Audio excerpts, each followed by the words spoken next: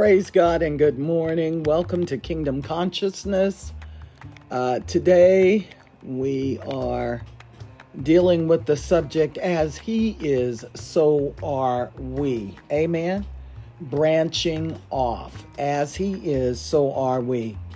Praise the Lord. We are in Isaiah 11, and it says, "And there shall come forth a rod out of the stem of Jesse, and a branch shall grow out of his roots." Now that's twofold. The rod coming out of the stem of Jesse is David, but it's also Jesus Christ, the branch that shall grow out of his roots. And the word of God tells us in Psalms 4:2 that branch shall be beautiful and glorious. And again in Zechariah 3:8, he says he's going to bring forth his servant, the branch. And he tells us that he it is in whom my soul delights. Glory to God. Now, when we talk about rod, we know thy rod and thy staff, they what? Comfort me. When we talk about comfort, the word of God tells us in Isaiah 61 that we are, the Spirit of the Lord God is upon me, because the Lord hath anointed me to preach good tidings unto the meek.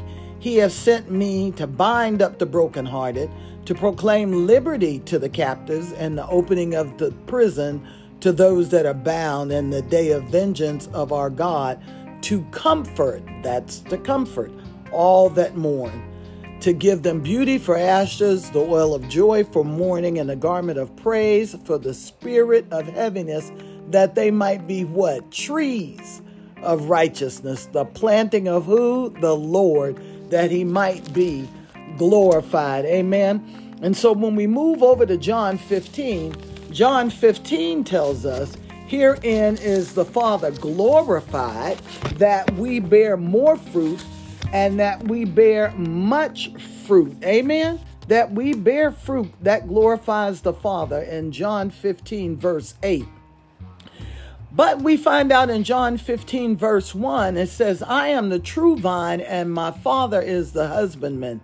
Every branch in me," John 17, "that beareth not fruit, he taketh away. And every branch that beareth fruit, he purges it, that it may bring forth more fruit." Now, we know that we were not original branches. We were grafted into the tree. We are told in the book of Romans, branches were cut off that we might be grafted in. And God intends for us to be fruitful. So here Jesus is the branch in Isaiah 11, but in John 15, it says that we are branches. So as he is, so are we, because Christ is in us, the hope of glory. We are in his nature. We are part of who he is. Amen. I and them, and thou and me, that they may be made perfect in one. The key to this is that we must abide in him. And the key to abiding, the word of God tells us plainly that the abiding comes and the fruitfulness comes when we walk in love, because God is love, and Jesus comes from the Father, planted into Mary's womb out of the love of God. In John 15:9, we're told, "As the Father hath loved me, so have I loved you. Continue ye." And that's where we're struggling. "Continue ye in my love. If ye keep my commandments, ye shall abide in my love." In fact, we are told, "If you love me, keep my commandments." That is the indicia of love, obedience. "Even as I have kept my Father's commandments and abide in his love."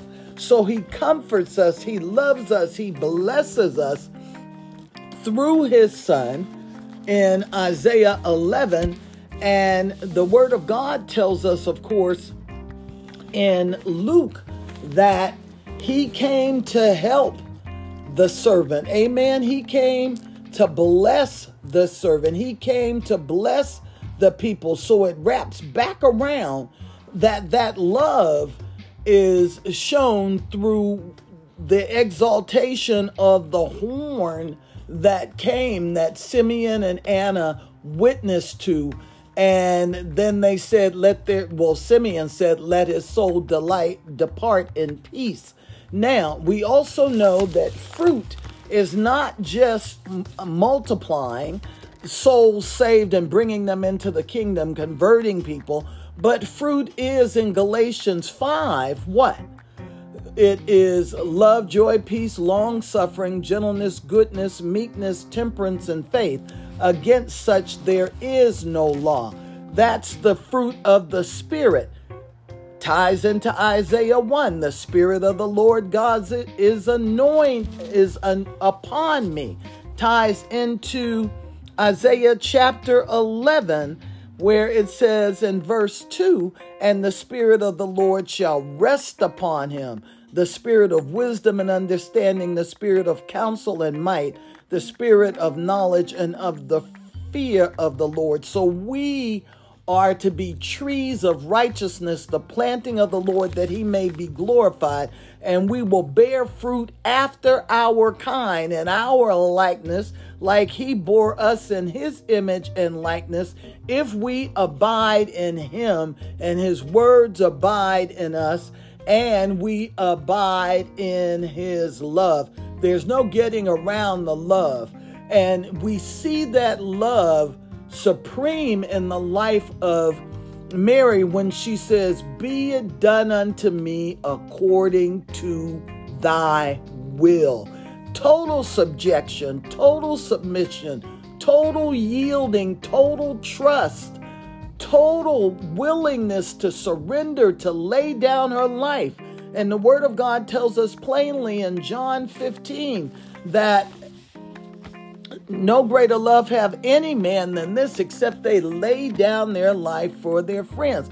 So Mary not only laid down her life demonstrating the love and yielding and submission, but she also bore fruit innumerable, because when Jesus got up on that third day, his blood had already sprinkled many nations and never loses its power.